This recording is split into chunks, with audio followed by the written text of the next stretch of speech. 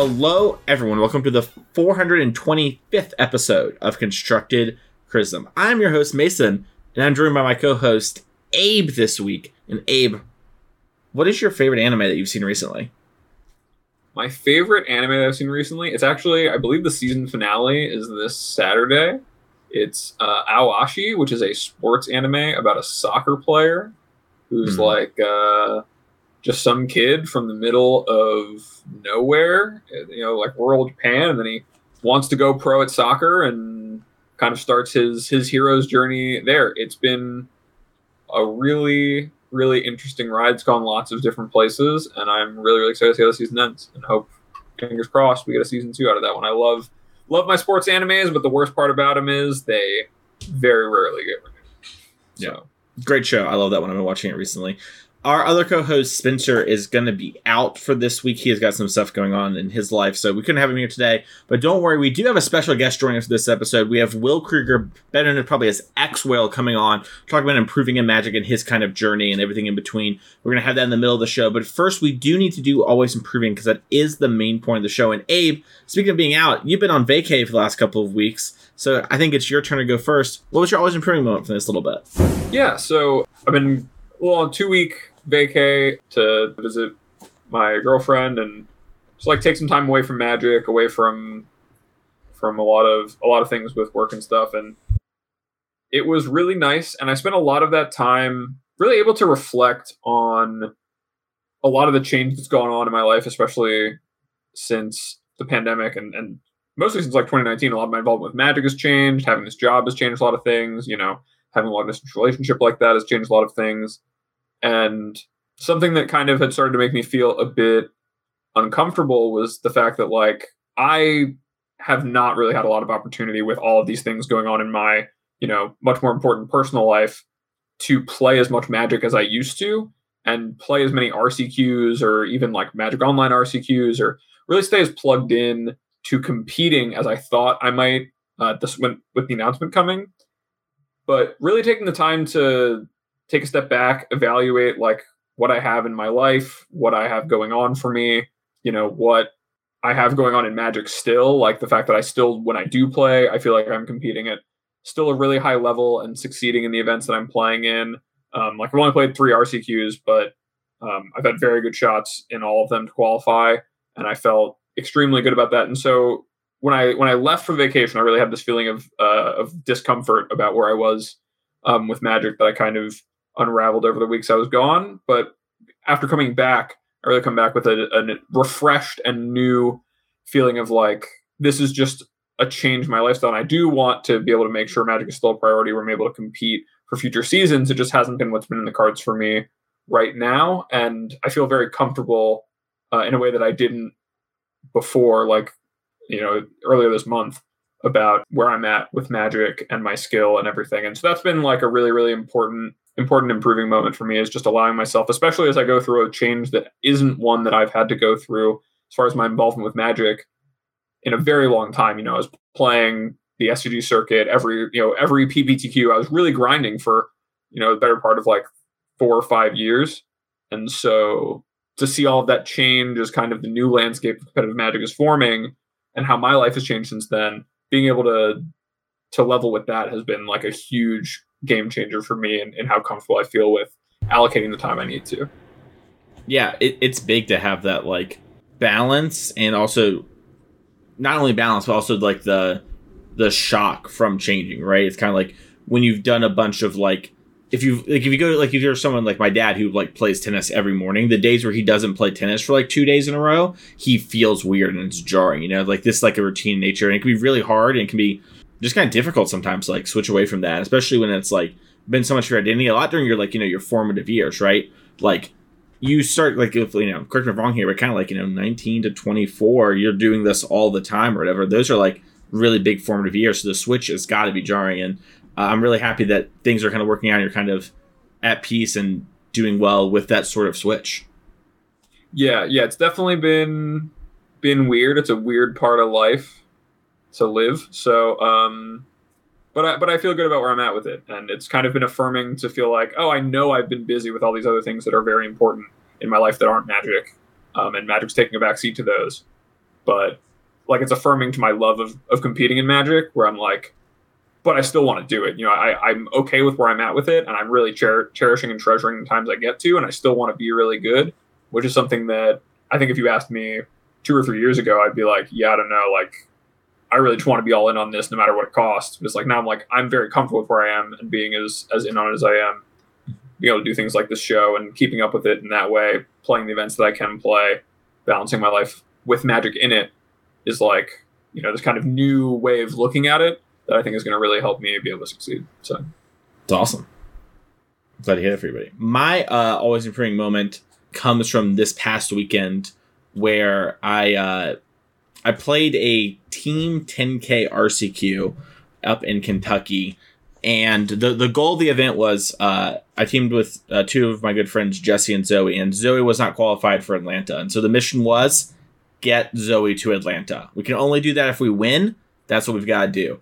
And personally, with team tournaments, there's a lot of like anxiety. So I like struggle with anxiety just in the day-to-day life pretty heavily. And I've gotten a lot better since I was younger. But when I was younger, it was like near debilitatingly when it came to anxiety. It was really bad. And that sort of rears its head at team tournaments where it's like, oh, like I need to do this. I need to make sure I'm not laying my teammates down, blah, blah, and all these sort of things. And with this event, it was a little different where I felt like our chances were like reasonably good. Like I felt like we had like a 9 or 10% chance of success, which I think is like a pretty high percentage to like win a Magic tournament, especially like a 10K where like, people are going to come to game or whatever. I felt confident as a team, but also like I was able to be like, no, like I am here to play the best I can, just do the best I can. And like my friends are not going to care. Zoe's not going to care. Like all I can do is just do my best and that'll be fine. And like let the anxiety kind of melt away. And, we ended up winning that tournament and getting Zoe to Atlanta.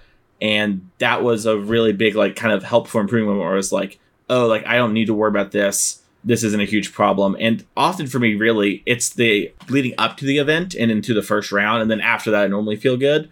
But, like, basically from Friday to when the event started, I was fine. And normally that's, like, a really big, like, non-stomach, really kind of having a lot of anxiety about it. So that was kind of a huge thing and really, like, had me in high spirits and, kind of was able to, like, parlay the next day and actually, like, concede in the finals of the 5K the next day to another friend to help them get to the RC. So that was a kind of just like a sick, like euphoric high weekend where it's like got to win a 10K, help a friend get to the RC, make it to the finals of a 5K, help another friend get to the RC. And like, like it was just awesome. I know. So it was a really like awesome weekend. Not even to mention, get to like back-to-back something like that, which is really cool. So you just get to like decide who gets to go to every regional championship that happens in the South. Like every event, you got to go through Mason. He's got to say yes or no. Yeah, I'm out here blocking him a line then. Yeah, I guess that's how it's working around here now. It is funny that I qualified for the RC. Like honestly, Caleb's a friend or whatever, but the matchup was really good and I was on the play as Mono Green versus Greasefang, so I feel like I could have queued 3 times for the RC, which is kind of crazy because I also did it I did it 2 10Ks and a 5K. Like my RCs were all very hard. but yeah, I don't know. It got very lucky. But yeah, it was cool to have that sort of like to get over that hump or whatever, and hopefully going forward that will not be a thing I have to deal with again. So yeah. It's really funny you talk about the about like having anxiety about tournaments and stuff, because I always know you as a competitor as like match 3, game 3 of the team event. Oh, put it all on me. That I love. That I unironically love. Like when all the chips are on me, which it actually were for this last event. And in the semifinals, it came down to me. And I'm playing against Esper Control. I'm up a game. Everyone in the hall is watching me. Everyone's gathered around. All the judges are watching. I live for it. I love it. But, going into it beforehand, it's like, ooh, no, it's scary. But, if every match could come down to me in a tournament, in team tournament, I'd love it. That's how I want it. I've been watching a lot of, I don't know if you know that Sakurai has a YouTube channel about, like, video game development now. And so he did this one which just, like, talk about, like, the fundamentals of games. I think it's, like, pretty interesting to watch. And it was, like, applying stress and then allowing the player to relieve that stress, like, that is what a game is really about. And so, the anxiety, whatever, that's just stress that you're generating internally. But the external stress, I know that you handle really well. So I didn't even know that really that much about you, that you get that anxious about most of the events you play on like the Friday night. the Saturday morning while you're walking to the hall or whatever. Oh yeah. If you'll notice, I always have to go to the bathroom or whatever. Like on the even like single events, it will still sometimes catch me, or I get like anxious until about round 1 ends to round 2. Yeah, until you shuffled up and played and had that weighted blanket of tournament pressure. Exactly. Really calm you down. Then I'm like, oh yeah, I'm the best to ever do it. Woohoo! And then move on. And so that's kind of what it's like. As for housekeeping, so last week we mentioned we were going to announce the date for the CC Standard event for patrons, much like we had our Pioneer one about a month ago now. Unfortunately, due to just everything going on in life and some things, we weren't able to have that meeting, so we haven't had time to sit down and look at the schedule. So we're just going to tell you that when we have the time. I'm not going to tell you like, hey, we're going to hopefully have it sooner than later. Ideally, we'll know in the next 2 or 3 weeks, but just everything going on right now, life's really crazy for everyone, and there's just a lot of stuff going on. It's just hard to even get the podcast out, to be honest. So that's going to come what's going to come. I'm sorry, patrons. Hopefully understand. We'll try to give you ample time so that, you're able to do that sort of thing if that's something you want to do. And speaking of having ample time, Abe, you're going to want to make sure to check out GG Lehigh and have ample time to check out their huge inventory of cards and see everything they have and want to be able to buy from them. You can check out the code link in the description and also on the Discord. If you're a patron, you have your special discount code there. So that's really exciting. And you know what else is really exciting, Abe? We've got a special guest, the NRG MVP, the current Mox champion and friend of ours, Will Kruger, probably better known to a lot of y'all as X-Whale. Will, thank you for coming on the show to talk about improving in Magic today. Hey, thank you for having me. How's it going? It's going well. We're really excited to talk to you. A lot of your deck lists and tweets and stuff like that and finishes get brought up with a lot of our listeners. And I think a lot of your story and improving in Magic really resonates with a lot of people as well. But so we can kind of start with that, I think, just in case someone maybe doesn't know you. So how did you start playing Magic? How does anybody start playing? I was in middle school, and some of my friends started playing, and they were going to the comic store, and then I started going to the comic store, and then I started going to tournaments, and then they started kind of going to tournaments, and then they stopped going to tournaments, and then it was me and my Magic friends. You know what I mean? I'm still friends. Like, a lot of those guys are my best friends. We're actually all at a house over the summer. There was 20 of us. It was awesome. But that wasn't for Magic. That was just for other life stuff. But yeah, it was. This is just it's just the same story you hear from everybody, right? Where it's me and my friends did it when we were kids, and then I liked it, and I built relationships through it, and I just kept doing it, and it's a good outlet, and just kept doing it for a long time now, 7-8 years or whatever since. I guess I first played. I was in actually elementary school, but we were just obviously children, I guess. But yeah, it's normal. Yeah. So when did you start doing Mitgo and trying to actually compete and improve in Magic? When did that kind of start in your whole journey? Do you have an idea? The sheet that they put out for the Mox, it said my account was made in 2015, so I would have been 15 or 16 years old or whatever. But I wasn't really I had it for a long time, and I was I just wasn't very good or whatever, which is fine obviously. But it was so I made my account in 2015, and then I don't know, maybe I remember I started playing a lot. It's the biggest thing for me, I wanted to play more, but I wouldn't play as much because I wasn't very good, and I had to keep putting money into Magic Online, and when you're 16 or 17 or 18 years old or whatever, and $10 to enter here, one league or whatever is and you're losing in the leagues or whatever. I mean, leagues, maybe it's Cope, but I swear they were harder when I was a kid. I swear, it's actually insane when people just play complete memes or whatever, and it was it's not they were actually super the ringer or whatever, but I don't know. It doesn't matter.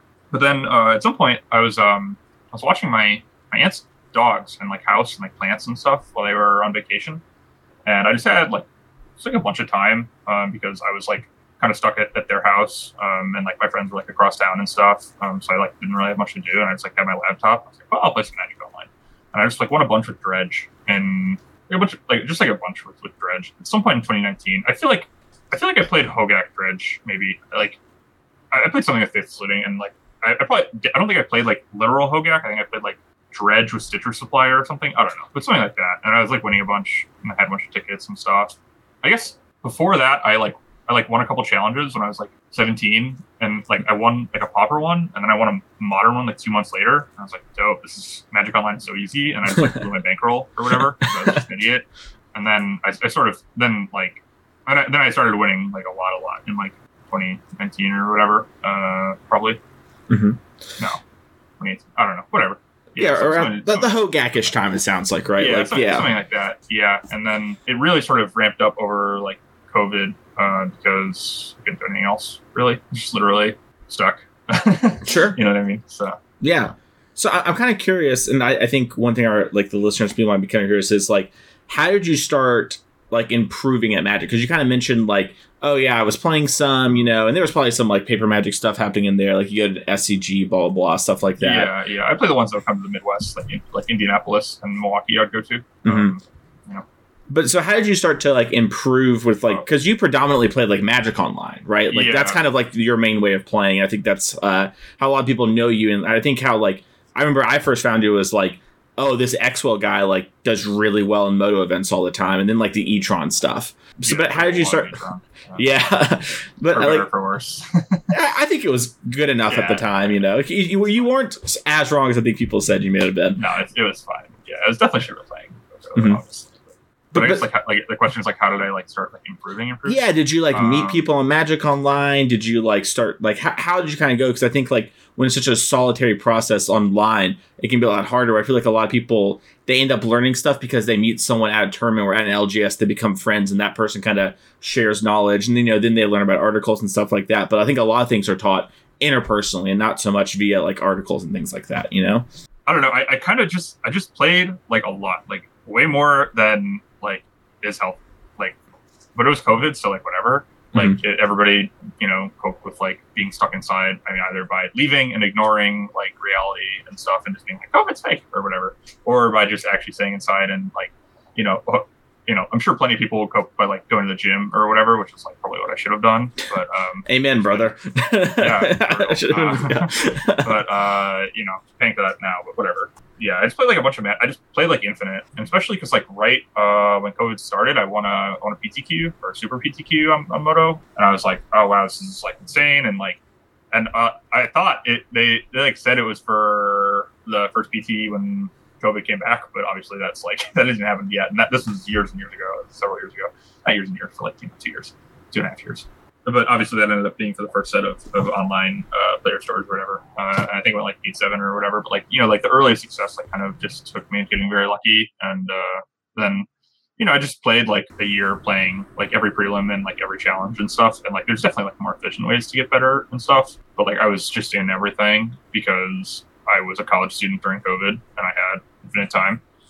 So that is probably not the most helpful thing. Like, oh, just sink hundreds of hours in, and then you too can win Panda tournaments or whatever. It's like, okay, well, we knew that. But I don't know. Like, I just played a lot, and you know, when you make an error or a mistake or whatever, then you just try not to do it again. I guess I don't know.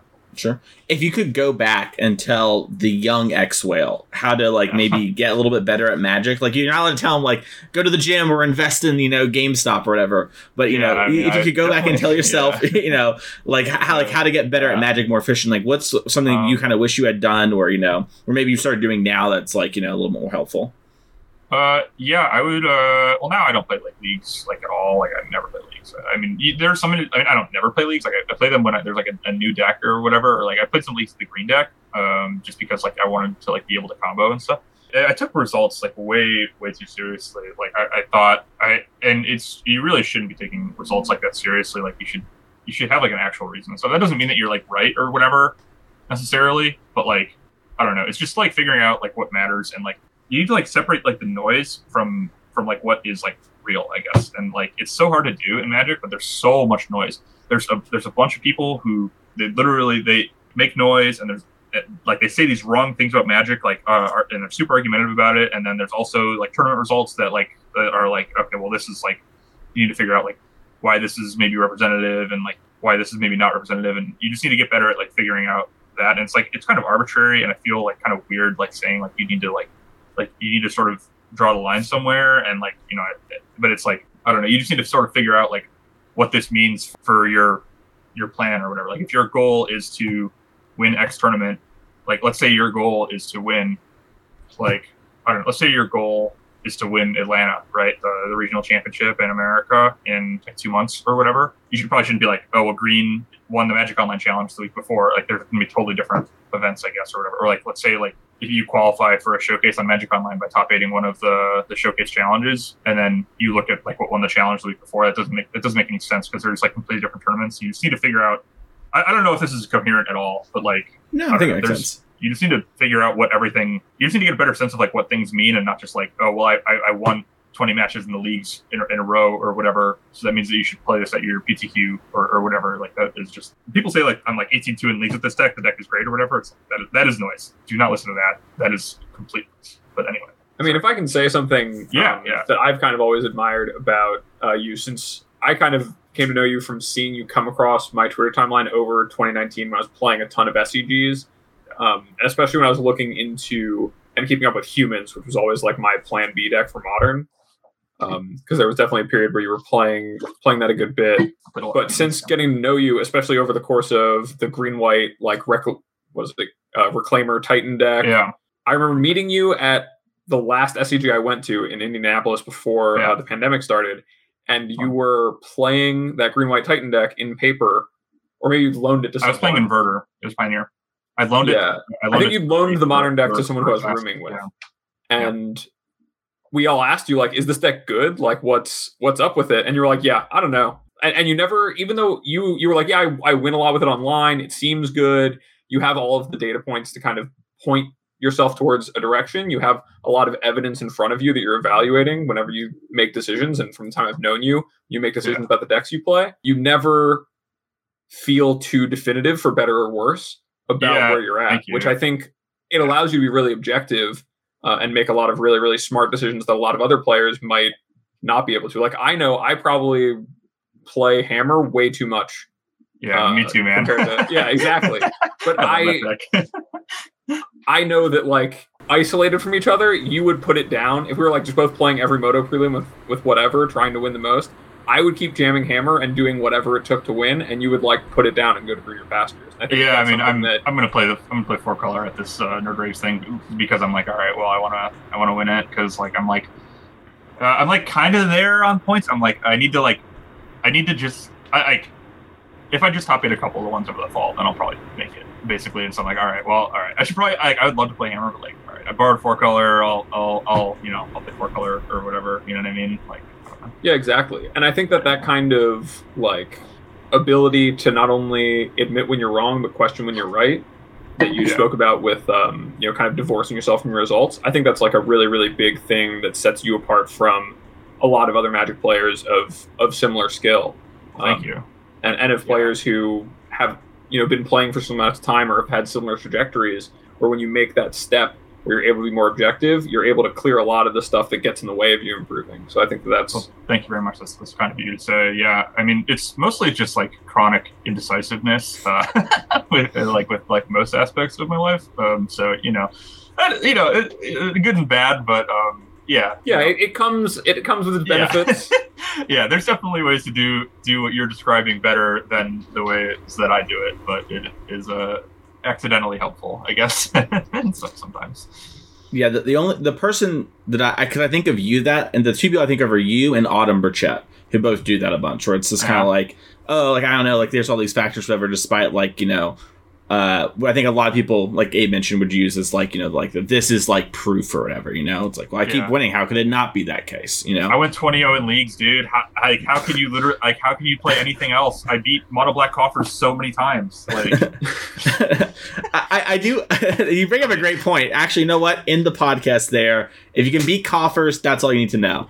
No, but one thing you said when you were talking about this, I thought was really interesting, kind of maybe worth talking about, is you mentioned how like, oh yeah, like the Modern Challenge was so like it doesn't just happen. So I'm going to be playing this, let's say NRG or this, the RC in Atlanta. It's not the same. Do you feel that way a lot? Like, do you feel like the challenges and like, the Mox qualifiers and like the paper events, like even NRGs, SCGs, do you feel like they don't connect and impact each other quite as much? Or like, what are kind of your feelings on that? Because that's something that personally I felt like the Magic Online meta is able to actually adapt to things sometimes because card availability isn't a huge issue, along with like a lot of other factors. Whereas real life, you're always going to see like way more burn or like affinity or stuff like that, just because it's a little harder to actually move decks around. So what are your kind of thoughts on all of that?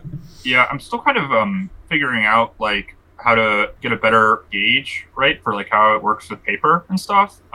Literally our regional championships haven't happened yet, and I haven't attended any RCQs. I'm pretty sure RCQs are going to be a regional thing, and I've only since COVID I've been to all the NRGs except for one for the weekends. So that's probably like 20 total, or 10 weekends and 20 tournaments, I guess, something like that.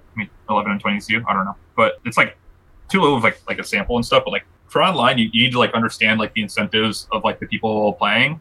So like for the standard challenge on Magic Online, like late in rotation, you're like you always see aggro decks. Like you literally see like these mono green decks with this 4/4 trample haste for 4. Like, and that's like, now it's post rotation. So this is like a few weeks ago, but like you would see people or like Hanada or whatever, like Hanada. Oh, it's like now Hanada won the challenge 3 weeks in a row, and then everybody played it or whatever. And like sometimes the bias towards aggro decks is removed, but people will copy paste like exactly the list that won or exactly what Jabberwocky played or whatever, just because the timing of it is for Americans and Canadians and just the entire Western Hemisphere. It's like 4 p.m. Or whatever Central, and like 5 and 3. So it's like sort of after all of the important tournaments, like the PTQ of that Sunday or the showcase of that Sunday or whatever has happened, and it's like you didn't really like prepare for the standard challenge, you know what I mean? But then like, and like the modern challenge is also just like if I played a modern challenge, I'm probably just going to play Hammer because that's just like what I want to play or whatever, you know what I mean? And that's how most people in the event are operating. Like nobody's really testing for these events, but like for the showcases and stuff, you actually do see people like. You see like testing groups form for showcases because the incentive is there, and so you need to sort of understand like why people like do what they're doing or whatever. And like if your goal is to win a standard challenge, you can do that, and if your goal is to win a PTQ, it's going to end up being different. Like if there's a standard PTQ on Magic Online, I'm sure there'll be standard RCQs on Magic Online. I think the second Pro Tour is going to be standard, so I'm sure that literally there's a standard showcase this weekend. What am I talking about? And I'm sure people are testing for that, and you're going to see like, I don't know what did well in this standard challenge. I haven't been following the format, but I think it's like a lot of the same deck because people don't test and try to innovate or whatever. But you're going to see people with random tech or whatever that you haven't seen before, and you're going to see a new build of this deck, and you're going to see a deck or two that you've never seen before because people have actually like tried for this showcase challenge. And has there been a standard event for this format that people have like had an incentive to try for? I don't think anything bigger than a challenge. No, I think that's probably the biggest thing we've had. Yeah, the challenges they're cool, but they're like 50 people, and if you win, you get like $400, which is cool. That's nothing to sneeze at, obviously, but it's like you don't have like these like independent groups of people like independently trying to, and like these like top tier players, like high level players, like trying to break it. You know what I mean? Like, yeah, so, it's not like testing for a pro tour. Yeah, exactly. It's just like it's like a cool like thing. It's like it's very often, and because I've been there, I've been playing the standard challenge after I played a PTQ and then another thing or whatever, and like, oh, it's 4 p.m. and I want to keep playing Magic. I'll just copy paste a standard deck that looks appealing or whatever, you know what I mean? And like that's how a lot of the people, and if 20 people out of the 50 people act like that, that's going to have a huge effect on what the results look like. So I don't know, no, like just understanding these, to sort of summarize, I guess, like understanding the incentives in the tournaments and like what happens and like why people do what they do or whatever is really important when you're like sort of trying to assess things, which is again like why leagues are their actual noise. Like you don't listen to people who's like, I cannot stress enough, like don't listen. If somebody says that they're 18-2 in leagues or whatever, just do not listen to them. They're just capping out of their mind almost certainly. Leagues, people will just play whatever. Like people play, I mean, who cares? It's like a wind down thing because the stakes are so low. I mean, you go 3-2 and you make your money back in a chest or whatever. It's like, and you 5 or whatever, you get like $20 or whatever, 11 chests or whatever. It doesn't matter. But like, you need to understand the incentives that are in place and what like, and there's never going to be like one tournament that's like, this tournament was super meaningful or whatever. But you need to understand what the like hierarchy, I guess, and noticing the patterns or whatever, and when to differentiate, like when it's noise or whatever, I guess. Mm-hmm. Yeah, no, I think that makes sense. I think it's something that gets lost sometimes where it's like leagues can be a great way to find a cool deck or something to play like your local stuff or whatever, but that shouldn't maybe be like the best way to figure out how you're going to test for like the pro tour or like an SCG or like, you know what I mean? Like a bigger thing that like with the stakes for you. Yeah, well, you can test, right? You can, because you can still learn like the interactions and stuff, mm-hmm. and you'll play against Four Color and Murktide and leagues and stuff, and you can take conclusions from that. But like if your record in leagues is just nuts. Like don't listen to it. Like and take like the gameplay conclusions like with some amount of salt, because like people are probably throwing against you. They're sideboarding bad. They're probably playing bad. Like you know what I mean. Mm-hmm. Yeah, I can't tell you how many times I've like 2-3 to league and then like at least been cash a tournament or whatever. It's like, oh yeah, that was the deck. Yeah. I just needed to play it a little bit. Yeah, and even like in the same way that 5-0ing a league is noise, 2-3ing a league is also noise, because like I think 4-color is actually like really bad against the Coffers deck or whatever. That I brought up as like a meme earlier. Like it's a cool meme deck. It's fine. It's fun. It's whatever. But like if you play against like mono black Coffers like or whatever with 4-color, you get dumped twice or whatever. That's noise, because if people show up to that, and like they're probably not going to do very well in a tournament, because they're going to have to play against a bunch of other top decks that are, it's not pretty good against, because they're playing Cabal Coffers and Urborg and like all of these non-swamps that I still don't really fully understand why we're doing that. But neither here nor there, I guess. No, yeah. One thing I want to talk about, because you've done testing for things like the mocks. You've done testing with like the Team CFB for the Pro Tour and stuff like that. Yeah. How has testing been with those sort of groups, and like what were you able to kind of learn and glean from that, and like how has that affected you going forward and like changed your process? So for the set champs, I tested with CFB, and for the mocks, I tested with Stefan Schutz and then some various people. Actually still have the server up, so I can tell you who was in our server. It was Ellen Bogan and Baker Noonan, Dom Harvey, Jarvis Yu, Stefan, Ryan Oligora, Alan Wu, and Tangrams, David Inglis. And they're just like, and so those guys, and then CFB, just like the normal CFB guys that you think of. I learned that I suck. I'm so bad. It's actually insane how much better. Basically, everybody I just listed, and then everybody on CFB is like so much. It's actually insane. And like also like testing for a Pro Tour is like, it's going to end up being like completely different because you're trying to understand the incentives of the people there, and every single person at the set champs for New Capenna was trying their hardest, especially because if you had a 9-6 record, you qualified for a paper Pro Tour, which almost everybody wanted. I'm sure you could find like a dozen people out of the 250 or however, I don't know, who were there or whatever, who like didn't try or whatever because maybe they had work commitments or whatever. But like basically everybody was trying their hardest, and I ended up not doing well in the set champs. I don't know. My play was not great. I made one play that really bugs me, and I don't remember the exact board, but basically I used a Corpse Appraiser to dig for a removal spell. I needed a removal spell to like not die. And I used a Corpse Appraiser instead of an Expressive Duration, and I found my one Soul Transfer, which is the only 3-mana removal spell in my deck. Most of them were 2, and then I cast a Soul Transfer with 1 floating, and then they had their 1 Make Disappear, which was which kind of also paid 2, or maybe they had 2 Make Disappears. I don't know. But then they had a Make Disappear that I could have played around if I had used Iteration instead. And so that has been in my brain for the last 6 months or 4 months or 5 months or whatever. But it's fine. Mistakes happen. Magic's really hard. And like the Corpse Appraiser didn't matter. Like the extra 3/3, I was going to win next turn no matter what because my board presence was like overwhelming.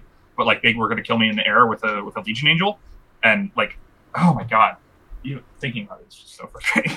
But I ended up doing poorly in the tournament, but it's fine because testing. I mean, everybody on the team was awesome, and I played the same decks as Sigrist, and Sigrist top 4 or 6 or whatever. I don't know. The bracket's super weird, so it's kind of hard to say. But you did really well, and you got the Worlds invite and stuff. And I don't know, just testing with guys like that are all.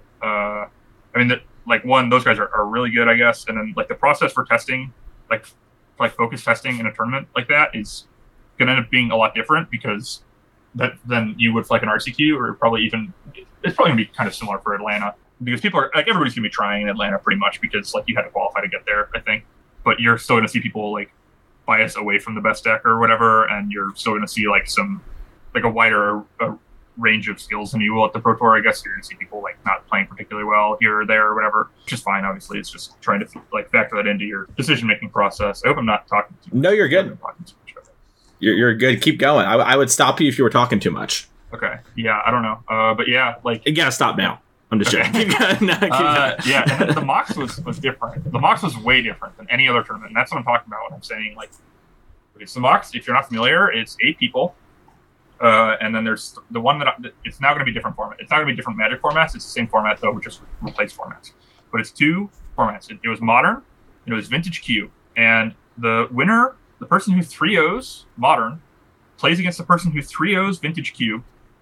And then the winner of that wins the Mox, and that person wins $20,000, and the person who gets second gets $15,000. And then it's 75 7,500, 7,500, and then 5,000 to fill it out from 5th through 8th. So the big money's at the top, right? And then also, I was like familiar with most of the players in the mocks. Like I knew Andre and Zach and stuff. And I was just basically like, when it's so small, when there's just 8 people or whatever, and this is probably something that you can factor in if you're playing like a 12-player local RCQ or whatever, and it's like most people who are like at your store or something, and you know that they're not going to be on this level or whatever, and they're just going to play like Tron guy's going to play Tron or whatever, then you can like factor this in, right? If you really want to sweat for that tournament, I guess. I try to figure out exactly what they would play, and it's a little harder because like nobody was just 100% to play one thing, but we ended up putting 4-color as the most popular deck, and it ended up being the most popular deck. And so me and Stefan, we both brought Valakut Scapeshifts deck, which was really good against 4-color, and then all the 4-color players did pretty poorly, I think. And then I ended up winning, which is so crazy.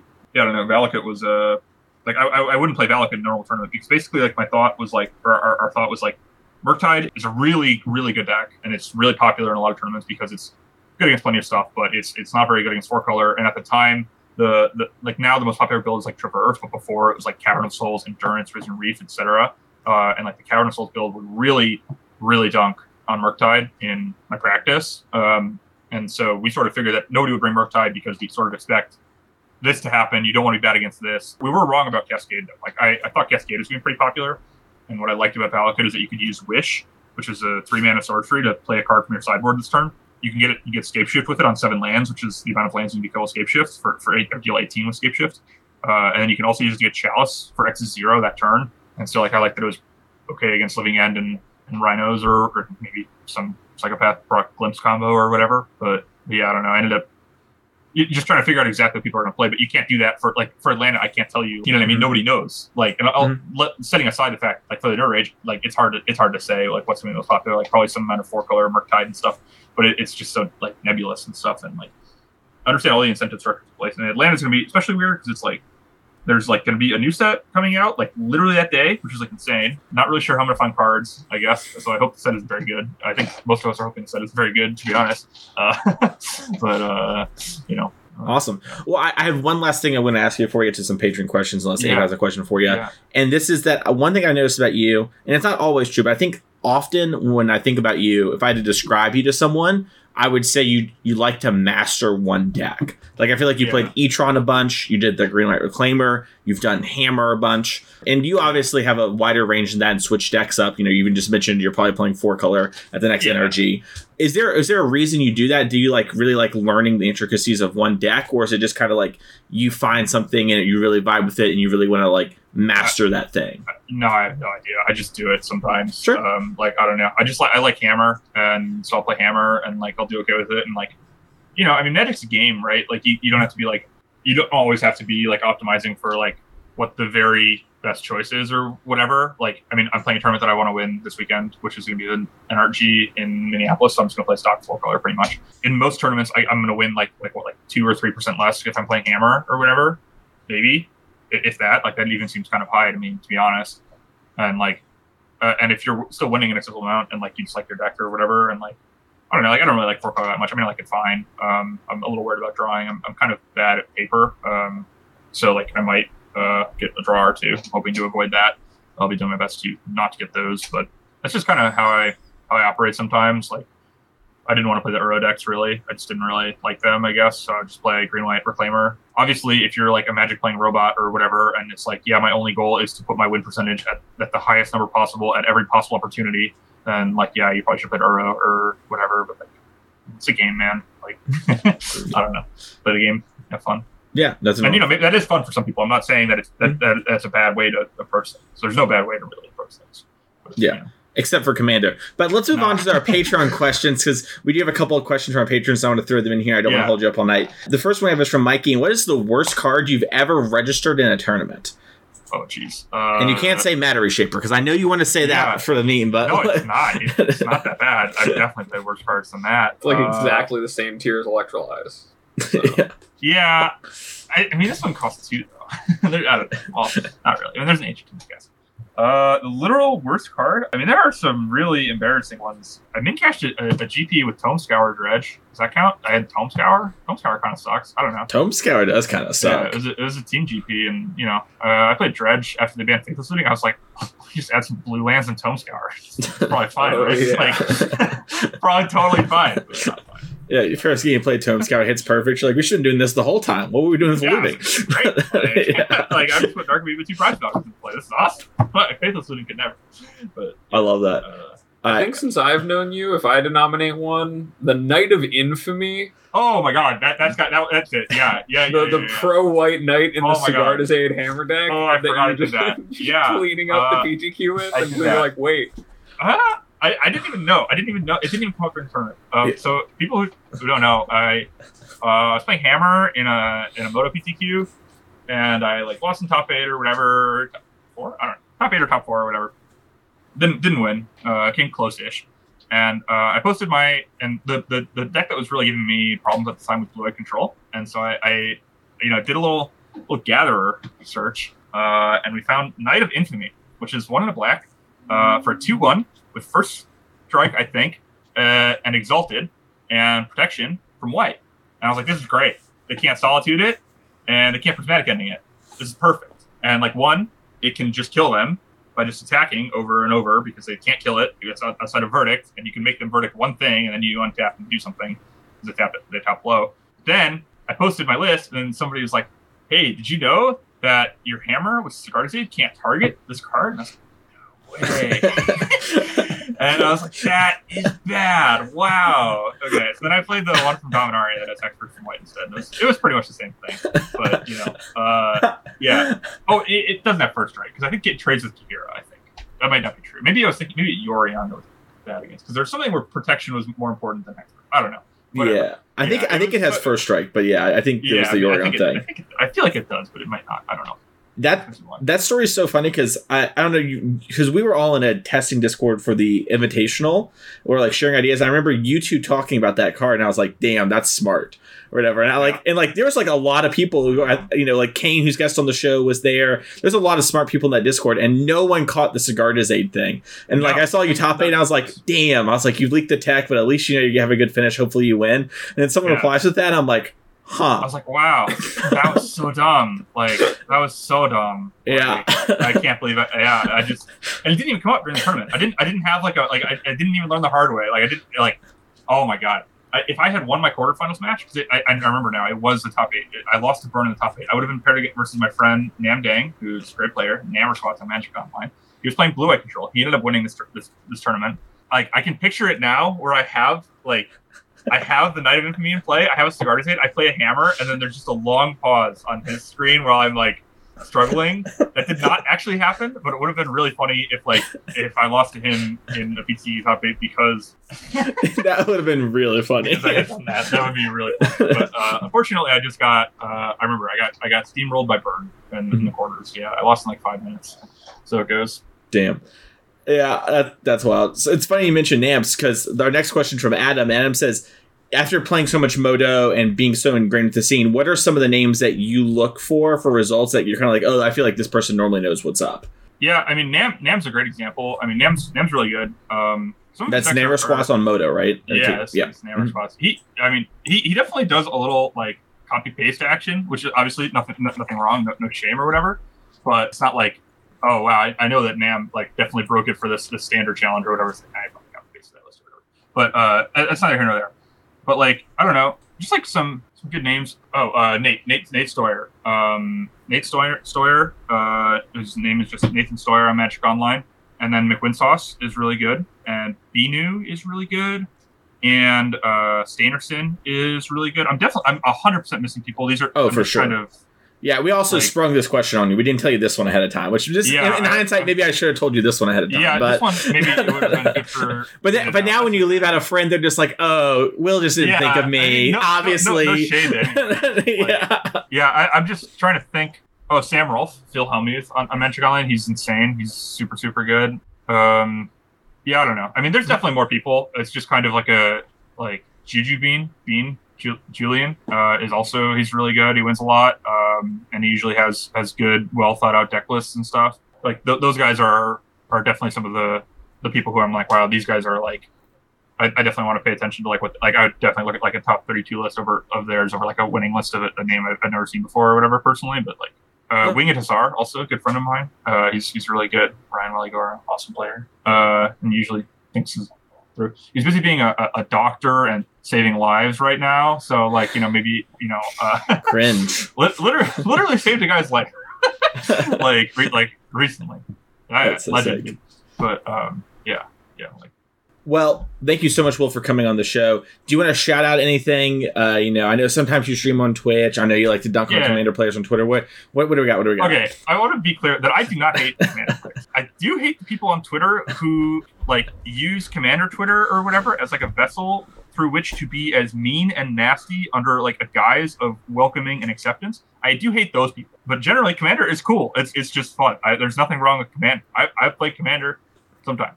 Not very often. Let's all play Commander in Atlanta as like I have a deck. I have a pre-con vampire deck. I have the coin flip deck. We're down to game. Yeah. Buy the newest pre-con. Yeah, nice. Let's go. I do think CEDH is stupid. I do think that one.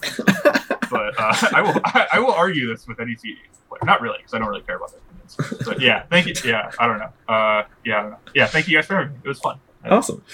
It's great to have Will on. He was such a great guest. I love talking to Will. Such a great player, and it's really interesting to always sort of hear his thoughts. And like Abe so accurately pointed out, he has such a different and humble way of looking at things, despite having a lot of the results and stuff that I think would lead a lot of people not to sort of be that way. So it's really great to have Will on the show. And a fellow Hammer believer. Love to have another Hammer believer on the show. It's true. We love some Hammer truthers, and we didn't even have that much Hammer talk. I was expecting we have to hammer some of that out. But we didn't have to. Get it? I do get it. I'm not laughing. Because it's a hammer. Anyways, if you want to get your question asked on the show, you can go to patreon.com/ccmtg to support the show. Last week we did a whole episode on mailbag questions from the patrons. This week you were able to ask Will a question, and you get access to the Discord with everyone in there. It's really been growing and popping. There's so many different channels and so many different things going on, from all the main formats to like a serious thinking about a channel where like sometimes questions get posed. We actually had a tweet from Will up there last weekend, which is very funny. We didn't get to bring that up on the show, but a lot of stuff like that, to even always improving part of the Discord. So if you want to support the show will always be free. But you can go to patreon.com/ccmg to support the show. Patrons got to ask Will a question this week, so there's not one there. If you also want to get your question read on the show, one of the ways you can do that is go to youtube.com/ccmtg. You'll find all the episodes there, along with our sponsor, Game Grid Lehighs. All their 2K and higher events, they are streamed and they're uploaded there as well. So there's some awesome gameplay that you can check out from some local Utah guys. You won't get to see Spencer play because he's always commentating them, but you do have Spencer on all of those. And Abe and I are going to join for some of those down the road. We're still trying to figure that all out exactly and how to make it work technically great for the stream, because we want to put the best foot forward. But that's the way to do that. We didn't have any YouTube comments on last week's episode before this one. It was also a little late. It's all good. It happens. We've been super busy, like we talked about earlier in the show. But I did run into a listener at the Card Monster thing, Abe, and they asked a question. And so I'm going to hit you with the question they asked me, since I've already answered it for them, and maybe I'll give a quick synopsis on the show here. But the question kind of was, how do you know that you're not just coping when it comes to a deck? How do I know that I'm not just telling myself my deck is good? Yeah. Because basically the thing they said is that they basically said I kind of agree that it's really hard to know from results. Kind of like what Will said earlier in the show, right? It's really hard, leagues, blah, blah, noise, all that sort of thing. And really what matters more than the result and the numbers, not 18-2, that doesn't matter. What matters way more is kind of how the game's played out, how you did that. And they've recognized that from the show, and they've heard us say it, but they sometimes are but how do I know I'm doing that right? And how am I not just being oh yeah, I'm coming to these conclusions because I'm winning, and not being super objective about them. I don't know. I haven't really had a huge issue with this recently, because I've tried to be a lot more honest with myself about my decks, because I know for many years that I tend to get attached and then not update my priors, and then so I know it's a problem of mine. I know it's like a crutch. So, if I had something more serious to play with Hammer and I was taking things really serious, or in Modern, I chose Hammer, I have to be really honest with myself that I think that Hammer is the best choice available to me, or that I'm allowing myself to play it even though it's not, if I think it's not.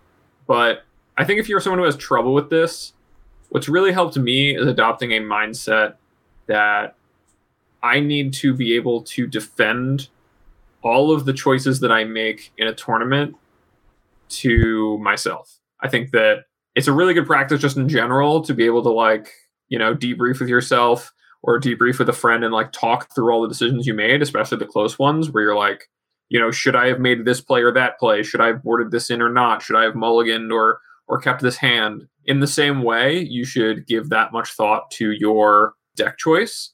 And if you feel like when you lay out all the information in front of you, you are trying to convince yourself that that's the case and not actually believing yourself that's the case, especially because it works for me because I'm a very long-winded person when it comes to what I think about Magic. So I have to spend a lot of time organizing all of my thoughts and then being like, yeah, no, I know that this is something I don't actually believe is true. I can find the flaw in what I'm thinking if I think that I'm holding onto a deck too much, and then try to identify what the next step is.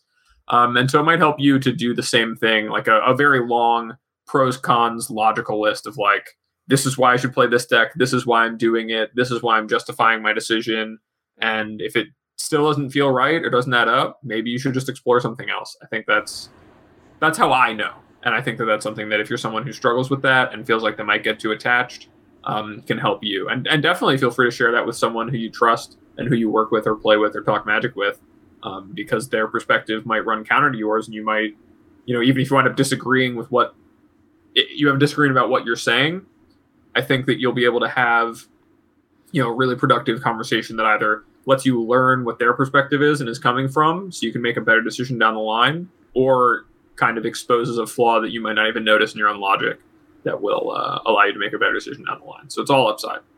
Yeah, I think that's really good. I said a lot of that similar stuff and endorse it. And one thing that I said is that kind of in this line is you should try attacking your deck it's not good. Try and figure out what is weak about it and sort of pressure those sort of thoughts, especially if you don't have someone that will push back against you. And then also I mentioned taking it to friends that are maybe not, because they mentioned it being copium, but maybe not on the same Kool-Aid, right? Where it's if I go and talk to let's say someone like Kane about 4-color, who we had on the show before. Kane loves 4-color. I love 4-color. We might echo chamber each other a little bit, right? Whereas if I come to Abe about it, who maybe respects 4-color as a deck, but isn't in the weeds about it as much, it has a completely different perspective, and then very different than Spencer, who respects 4-color as a deck, but thinks that there are much better decks to play or other things, like that. So there's, and then that list goes on and on and on. I have friends like Jesse, who won the NRG a couple weeks ago, who used to be a 4-color truther and is now lower on the deck, but still pretty high on it. So knowing where your people are and kind of presenting information to them and talking to them, I think is super helpful. And sometimes I approach conversations with these people from the perspective that isn't even the one I honestly believe, but I want to hear how they would think through the problem and see if we're coming to the same conclusion, right? Because if I come to Abe and I'm yeah, I just really feel like Leyline Binding is just too clunky and just doesn't actually answer enough, and it's just kind of awkward that it can get answered on the board, blah, blah, blah. And if Abe can come to similar conclusions about that maybe, or have similar thoughts that I have already when I'm pushing back against him, then we might actually be onto something. Or he might also expose something in what I'm saying that he's yeah, totally true. Also, people are just going to bring in this card for you anyways that lines up so well against it. So why expose yourself, right? And so doing that sort of thing can be really helpful, I found. So hopefully that was helpful to you, and it was so great to meet you this weekend. Abe, listeners got all this help and they probably had a great time to listen to everything, but they should also check out the rest of the network. We have drafting archetypes with Sam Black, and Sam is all in the Dominaria United Limited, so you want to make sure to definitely check that out on the network. And you want to check out Common Knowledge. Abe, there was a Pauper ban yesterday. A bunch of initiative cards left the format. I'm sure they're going to be talking all about that this week, so make sure to go check out Common Knowledge on the Constructed Criticism Network. Abe, if someone wants to find you, where can they go? Find me at twitter.com/morenothings. You can always DM me for coaching queries. I do still have some time slots available for people.